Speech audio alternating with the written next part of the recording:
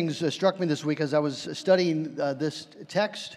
The first is that I think these 10 verses, verses 12 through the end of the chapter, really are some of the most robust, thorough, content-packed verses in all of Paul's letters regarding specifically how Paul thinks about salvation, what actually God has accomplished, what was the human crisis, and what was God's response. If you want to ask the question, how does Paul think about salvation of sinners in Jesus Christ, I think these 10 verses are some of the most robust and thorough verses. There's so much content packed in here. The second thing that struck me as I was studying this is that these core foundational Pauline doctrines, apostolic doctrines, gospel doctrines, are almost entirely unknown to American Christians. Paul's categories are not our categories, generally speaking. If you ask people today, what did God do? Well, He saved us. Jesus died for my sins. And if you said, what do you need to do? I need to invite Jesus into my heart. Those are true and general sorts of ways. But it's not how Paul thinks. We think in really strongly individualistic categories, you and Jesus. Paul thinks in broad corporate categories. And as we're going to see tonight, Paul roots the salvation story in the concept of federal headship. I'd like to ask, when's the last time you had a conversation about federal headship around your dinner table? I would suggest it's probably been a really long time, if ever. And that's really unfortunate because it is the foundation of Paul's understanding of what has actually happened in the gospel. What was the problem and what's the solution? And we see that here in Romans chapter 5. So let's give our attention. Romans 5, we're going to pick it up in verse 12. Paul writes, "Therefore, just as sin came into the world through one man, and death through sin, and so death spread to all men because all sinned. For sin indeed was in the world before the law was given, but sin is not counted where there is no law. Yet death reigned from Adam to Moses, even over those whose sinning was not like the transgression of Adam, who was a type of the one who was to come. But the free gift is not like the trespass. For if the many died through one man's trespass, much more have the grace of God and the free gift by the grace of that one man, Jesus Christ, abounded for many. And the free gift is not like the result of that one man's sin. For the judgment following one trespass brought condemnation, but the free gift following many trespasses brought justification. For if because of one man's trespass death reigned through that one man, much more will those who receive the abundance of grace and the free gift of righteousness reign in life through the one man, Jesus Christ. Therefore, as one trespass led to condemnation for all men, so one act of righteousness leads to justification and life for all men. For as by the one man's disobedience the many were made sinners, so by the one man's obedience the many will be made righteous. Now the law came in to increase the trespass, but where sin increased, grace abounded all the more. So that as sin reigned in death, grace also might reign through righteousness, leading to eternal life through Jesus Christ our Lord." Let's bow our heads in prayer. Father in heaven, these are glorious truths and rich doctrines, and they point us to Jesus. And I pray, Lord, that tonight, by your Holy Spirit, we would have the ability to understand these words and the ability to believe that they are true. And Lord, that tonight we would find ourselves drawn and our hearts warmed by the wonderful thing that you've accomplished for us in Christ Jesus. And so, Lord, bless us this evening. We thank you for your word. We thank you that it's powerful. May we experience that power tonight. In Jesus' name, amen.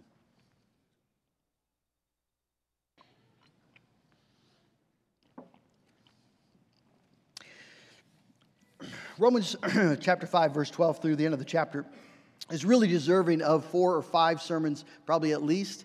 And so we're going to pack a lot in, so I'll just ask you to sort of put your thinking cap on. But I'm going to break it down because I think we can catch the main themes if we think, first of all, about what is the problem, what is the crisis, What's the predicament? What's the problem?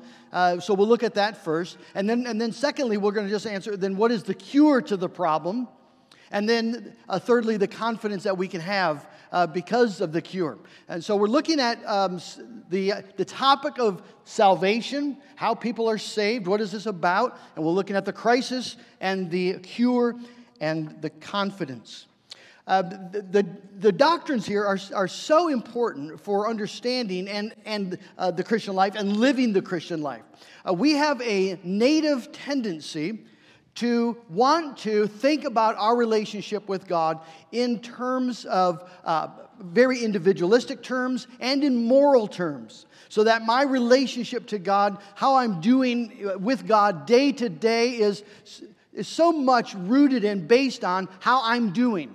And if I'm having a good day, I feel like my relationship with God is going well. If I have one of those awful days when I'm just at my worst, then I feel distant from God. And the truths of the gospel, maybe I'm not quite as confident about my relationship with the Lord. I was reading, we're reading, we call it the Bavinck group. We got some guys reading some theology books together. And we're reading John Newton's letters. I highly would recommend that to you. If you've never read John Newton, his letters are just incredibly rich, pastoral, applied theology. And he just makes a passing statement in his letters that ever since he became a Christian, that he says, I don't think there has been a 15-minute period of time in all these years where I have doubted my standing in grace.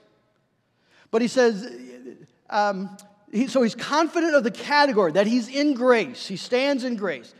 But being there, then he says, but I can confess that my conscience has been witness to thousands of just stupidity and ignorance and willful disobedience. But the confidence and calmness that he experienced, knowing where he was even at his worst, I thought was unusual. It's something that just personally I struggle with that. Easily thinking that my relationship with God is doing this. So here we have in Romans chapter 5, I think a category that's incredibly helpful, and that is the category of federal headship.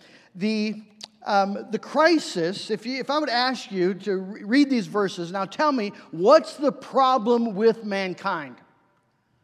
If I asked you before you read this and I said, what's the problem with mankind? You would say the problem is sin. And if I asked you to say, well, what do you mean by that? You would say, well, people do things they shouldn't do. People murder and steal and lie and lust. And then they don't do other things that they ought to do. I mean, the law of God says how we are to obey God. And people, by nature, we don't do the law of God. We violate the law of God. And that's absolutely true. But it's not the whole truth. And it's not even the most fundamental truth.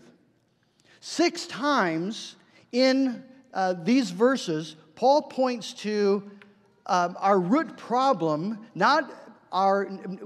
says, it's not being our morals, abilities or disabilities, the things that we do and don't do. He points to Adam, our parent. That the most fundamental crisis of humanity isn't that we violate the law of Moses, but that we have the wrong parent. In fact, he specifically points this out in verses 12, 13, 14. Notice he just says that sin was in the world before the law was given. And people died before the law was given, right? Death reigned from Adam to Moses, even over those whose sinning was not like the transgression of Adam. The point he's making there is so before the law came, why did people die? Now, we could say, well, before the law came, people were still sinning. Yes, that's true, but that's not what Paul says. The reason that they sin, that they die, is because death has entered the world through Adam, and they're linked to Adam. Notice, if you just have your Bible, how many times he goes to this. You see, look at verse 12. So therefore, just as sin came into the world through one man, and death through sin, and so death spread to all men because all sinned. Verse 15, he says, many died through one man's trespass. Verse 16, he says, the judgment following one trespass, Adam's, brought condemnation. Verse 17, because of one man's trespass, death reigned through that one man. Verse 18, one trespass led to condemnation for all men. Verse 19, by one man's disobedience, the many were made sinners. And so he's pointing, I don't know how he could be more clear, the most fundamental problem is not, first of all, our sin, but our spiritual lineage. Now, I think we can understand this, maybe if you think about when you go to the doctor, you have an appointment and you got some ailment and you go and the first thing that happens, you go to the receptionist, you tell her that you're here, and she hands you a pad with some paper on it, and you have to go and check off a whole bunch of questions. And so it'll start with questions about, have you ever had any surgeries? Do you have allergies? Do you just kind of give us a history? Do you drink? Do you smoke? So your medical history, that's what they want to know. And then it moves to a different section where they start asking about your parents' medical history. And maybe even your grandparents or aunts and uncles. Has anyone in your broader family had a heart condition? Well, why do they want to know about mom and dad? Right? I'm the guy that needs the doctor. Well, because they know that your medical reality is affected profoundly by your family tree. So if there's a history of heart disease in your family, they want to know about that. If there's a history of certain kinds of cancers that are genetically passed down, they're going to want to know about that. A doctor, you see, that isn't concerned if you say, well, just, I'm having some heart pains, and you should know that my dad and my grandpa and my great-grandpa, they all died of heart attack. And the doctor said, yeah, don't worry about that. Okay, I thought it might be relevant. It's profoundly relevant. Right? The doctor who doesn't care about that doesn't understand the nature of the disease. And what is true then for our physical bodies is true spiritually. That we can't really understand fully the nature of our sin problem without thinking about our spiritual genetics, our spiritual lineage. And that's what Paul is doing here.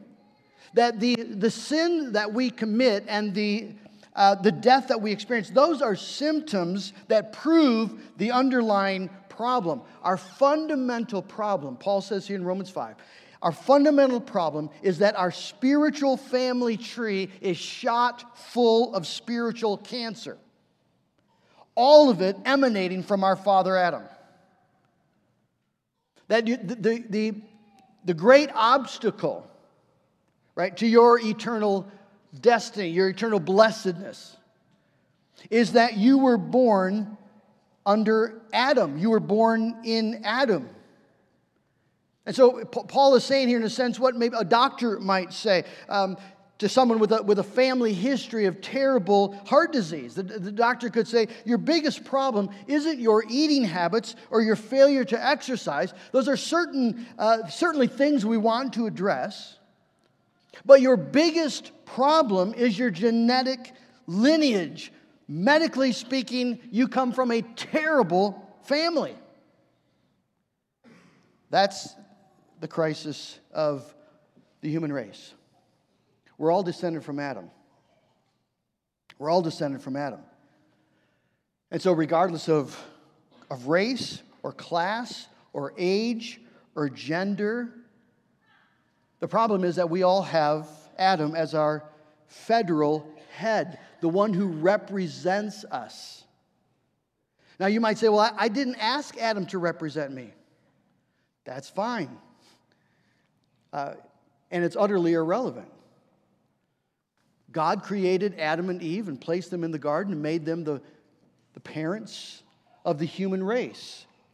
And this idea of representation, you find it all throughout the Bible. You find it, Abraham. Why are Abraham's descendants blessed? Because they belong to Abraham. How come David, the sons of David, are blessed by God? Well, for the sake of their father David.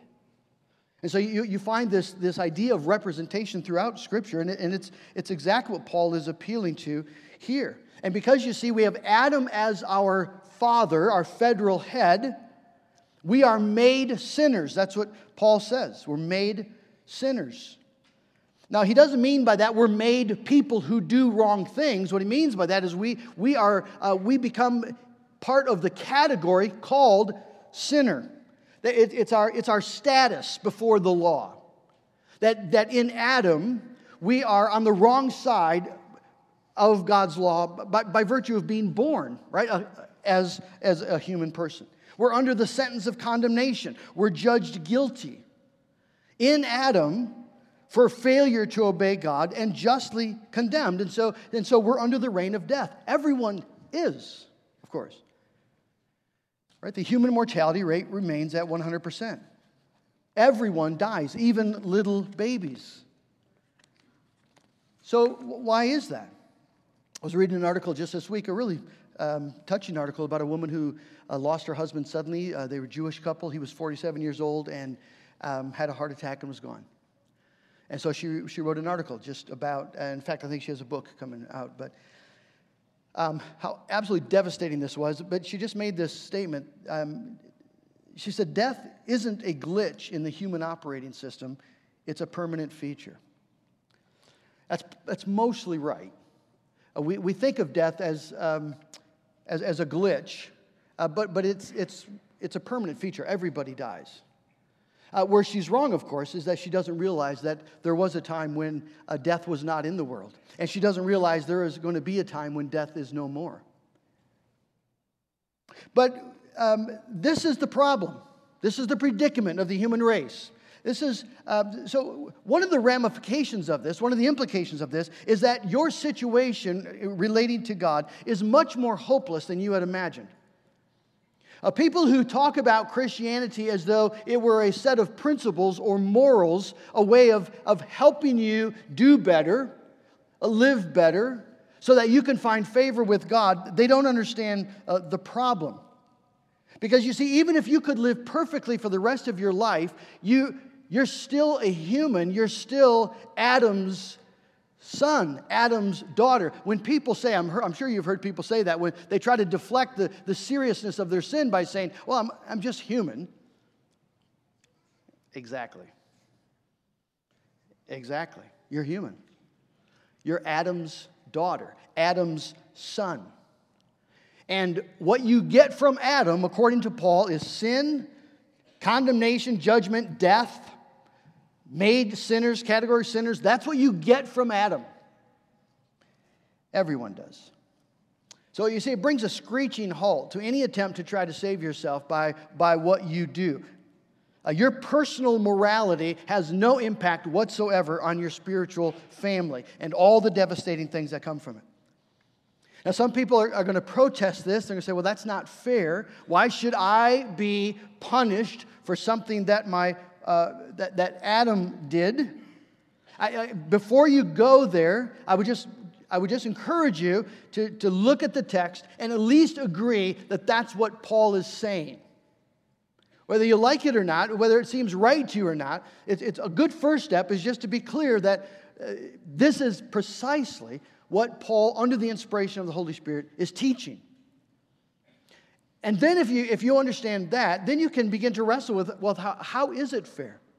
Well, there are some things. God says, my ways are not your ways. My thoughts are higher than your thoughts. The secret things belong to God. The revealed things belong to us and to our children. But another way of looking at it is to say, let's be consistent then. People who say, I should not be treated by God on the basis of what someone else did a long time ago. Well, if that's true, you see, then the gospel is going to be a real trouble for you, because the gospel is God's promise to treat you on the basis of what someone else did a long time ago. So you just want to be consistent. But I think, you see, it's very helpful to understand that this is the predicament. This is the problem. We were made sinners, put into the category of sinners because we are children of Adam. Because what it does, you see, that understanding highlights the wonder of the cure. The cure, Paul shows us, is Christ. Now, the second Adam, Christ here's Adam and all the problems that belong to Adam, and then along that he sets Jesus Christ. And so in Adam, there's these wonderful contrasts and comparison. In Adam, we receive trespass. You'll find trespass show up like 4 times in verses 15 through 17. But alongside trespass, we have free gift. And death follows trespass, and justification and life follow free gift. Look at verses 15, 16. The free gift is not like the trespass. For if many died through one man's trespass, much more have the grace of God and the free gift by the grace of that one man, Jesus Christ, abounded for many. And the free gift is not like the result of that one man's sin. For the judgment following one trespass brought condemnation, but the free gift following many trespasses brought justification. So you have a trespass, judgment, condemnation. You got free gift following many trespasses, and it brings justification. God's declaration of righteousness. It's a wonderful, wonderful way for Paul to say that. Following many trespasses, God says innocent. How does that happen? Well, it happens through this free gift. This free gift abounds for many, verse 15. It brings justification, verse 16. It brings us out from under the reign of death and into the reign of life. Look at verse 17. If because of the one man's trespass, death reigned through that one man, much more will those who receive the abundance of grace and the free gift of righteousness reign in life through the one man, Jesus Christ. So the wonderful part of the cure is that we're taken out from under the reign of death and we are placed into the reign of life, and all of this through a free gift. Now, what's the free gift? This is pretty important to know. If the free gift does all of this, what's the free gift? Some of you might think forgiveness. Maybe you'd think salvation. Maybe you would even think justification, but that can't be because the free gift causes the justification. The free gift is the obedience of Christ imputed to sinners. Look at verse 18 and 19. Notice he again contrasts trespass and free gift, and then he's going to say trespass and righteousness, an act of righteousness. Verse 18, therefore as one trespass led to condemnation for all men, so one act of righteousness leads to justification and life for all men. For as by the one man's disobedience the many were made sinners, so by the one man's obedience the many will be made righteous. Now again, that's good news because you see, just as we were made sinners, not because primarily the things that we did or didn't do. This is not a statement about our moral condition in that sense, but our category, our status before the law. Well, exactly the same when it comes to the gospel. So when Paul says the many will be made righteous, he's not talking here primarily about sanctification, about this process of becoming more like Christ. He's talking about status under the law. So what this means, you see, is I'm not saved just by the love of God. Praise God for His love. But I'm not even saved merely by the death of Jesus Christ on the cross. It was absolutely necessary. But the foundation of my assurance, the free gift that God gave to me, is the obedience of Jesus Christ. God did not just give me a loving Jesus. He not only gave me a dying Savior, but He gave me a righteous Jesus. You see, what Jesus did on the cross, He did not find a side door or a back door through the condemnation and judgment of a law, a way of escape. He answered the law. He didn't find an escape hatch through the mercy of God. He walked right into the justice and judgment of God because as an obedient man, he could answer the law. And he did it for you. And he did it for me. So justice is satisfied on the cross. Justice is satisfied. So we don't appeal just to the sentiment of God that he loves me when the devil accuses us. We appeal to the rock of the righteousness of Jesus Christ.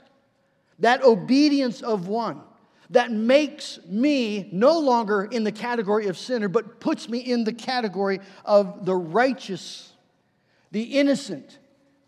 And so you have something to answer the devil when he accuses you. Go talk to Jesus.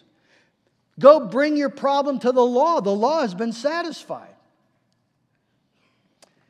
That's the free gift. And so Paul says, as by the one man's disobedience the many are made sinners, by the one man's obedience the many will be made righteous. As a transfer of categories. And our hopeless condition has been answered by God's wonderful gospel gift of righteousness in Jesus Christ. And so in exchange for Adam, my disobedient and fallen federal head, God gave me an obedient Savior to stand in my place and be my righteousness. And therefore my life and my eternal destiny and my relationship to God all flow from my relationship to Christ. That I am His and He is mine. So the confidence then that comes from that is it's just abounding. Because once you're in the category of Christ, if any man be in Christ, he's a new creation. Old things have passed away. All things are becoming new.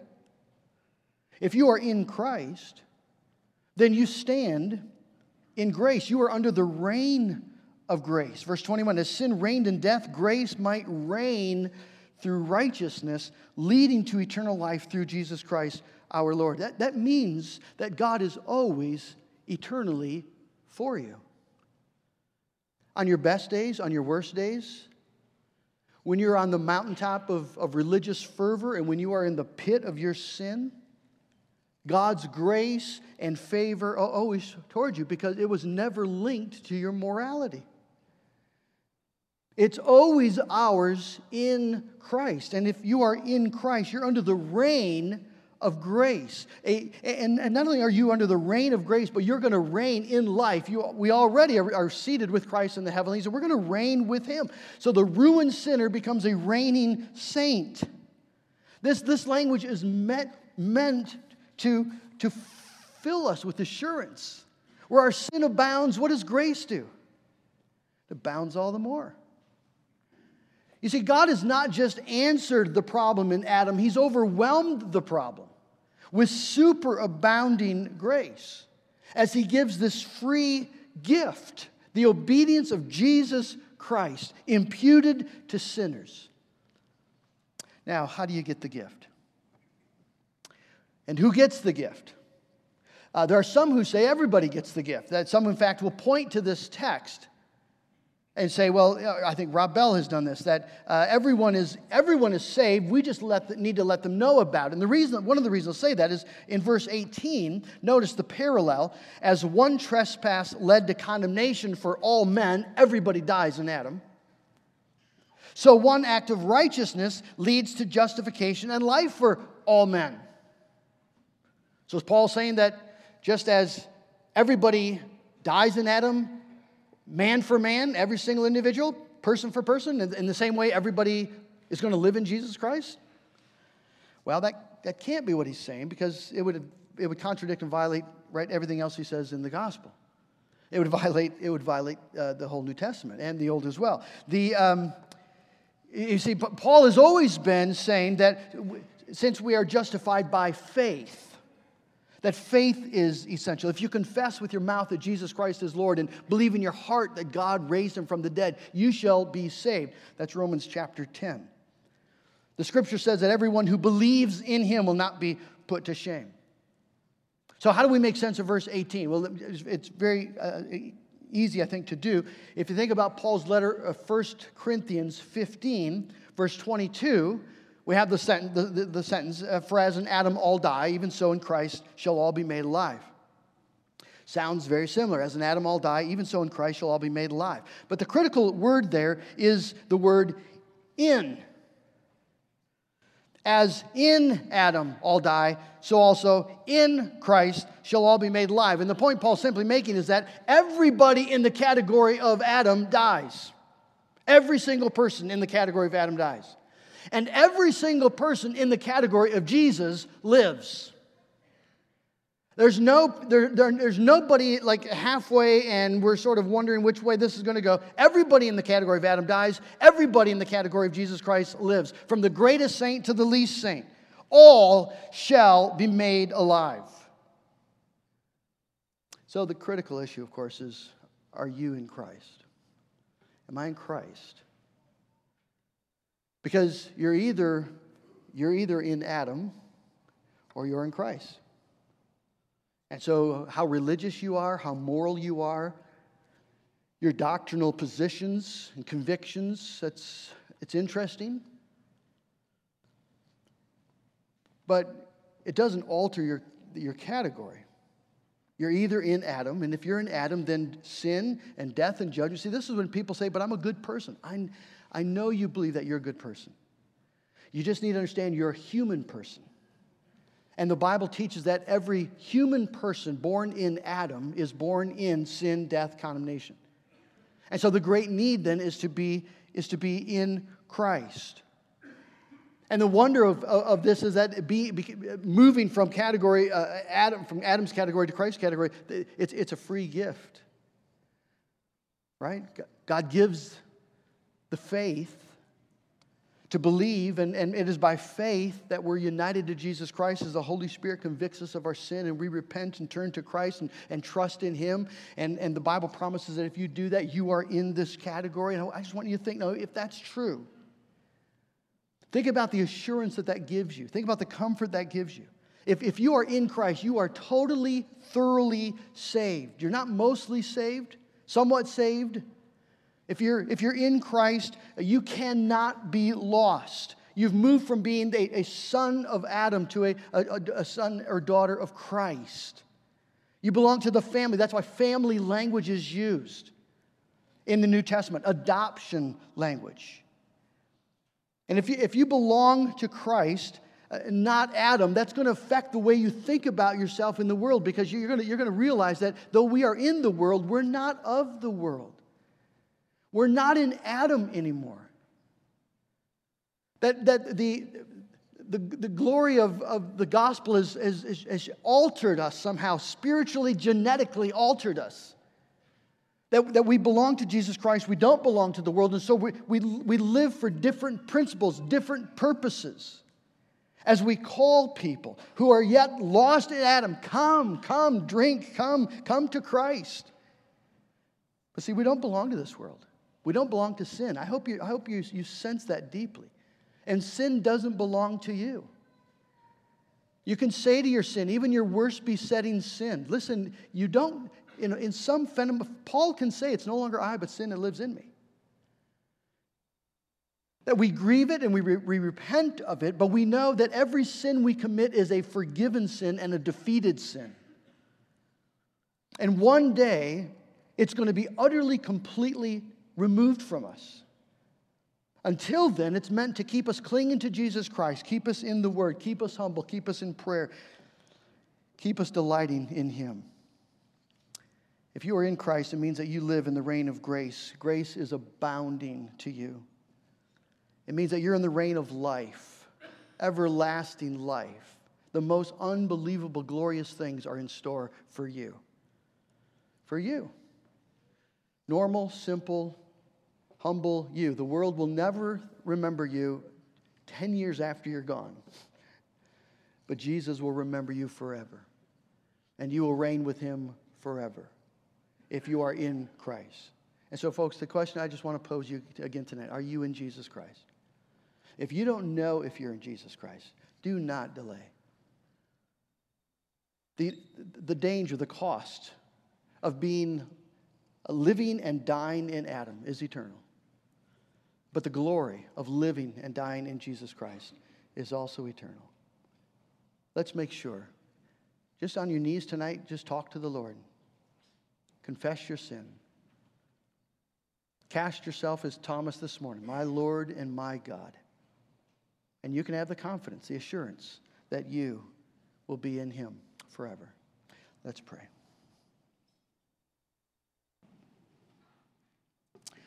God in heaven, I thank you for what you've done in Christ Jesus. I thank you that we are no longer the children of Adam,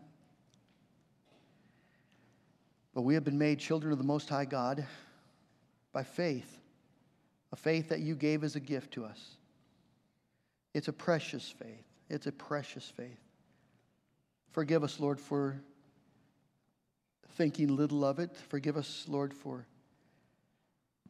thinking little of our salvation, taking for granted all that Christ has accomplished for us. Father, I pray that we would live with joy and confidence and peace, even, Lord, in the face of our sin, even in the face of death. For you have rendered death a shadow.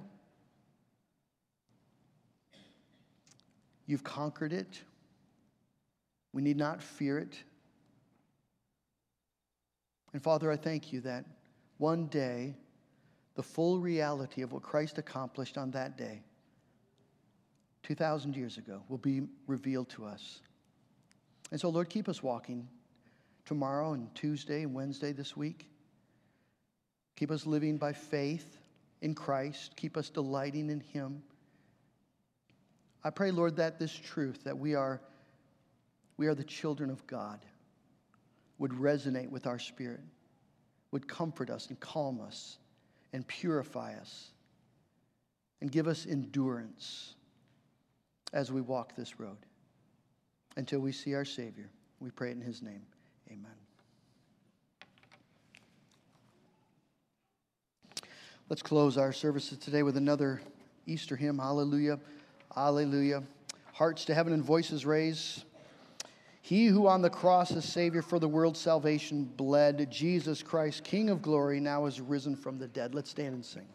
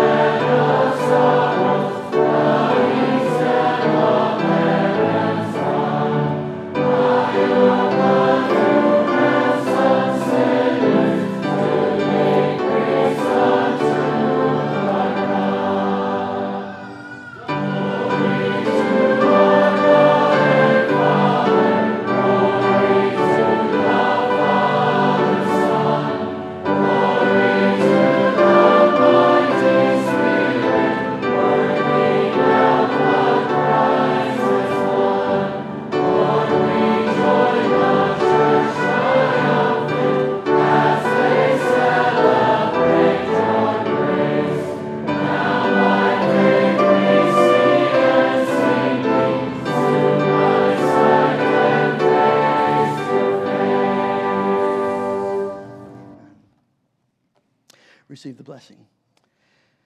The grace of the Lord Jesus Christ and the love of God the Father, the fellowship of the sweet Holy Spirit be with you and abide with you now and forever.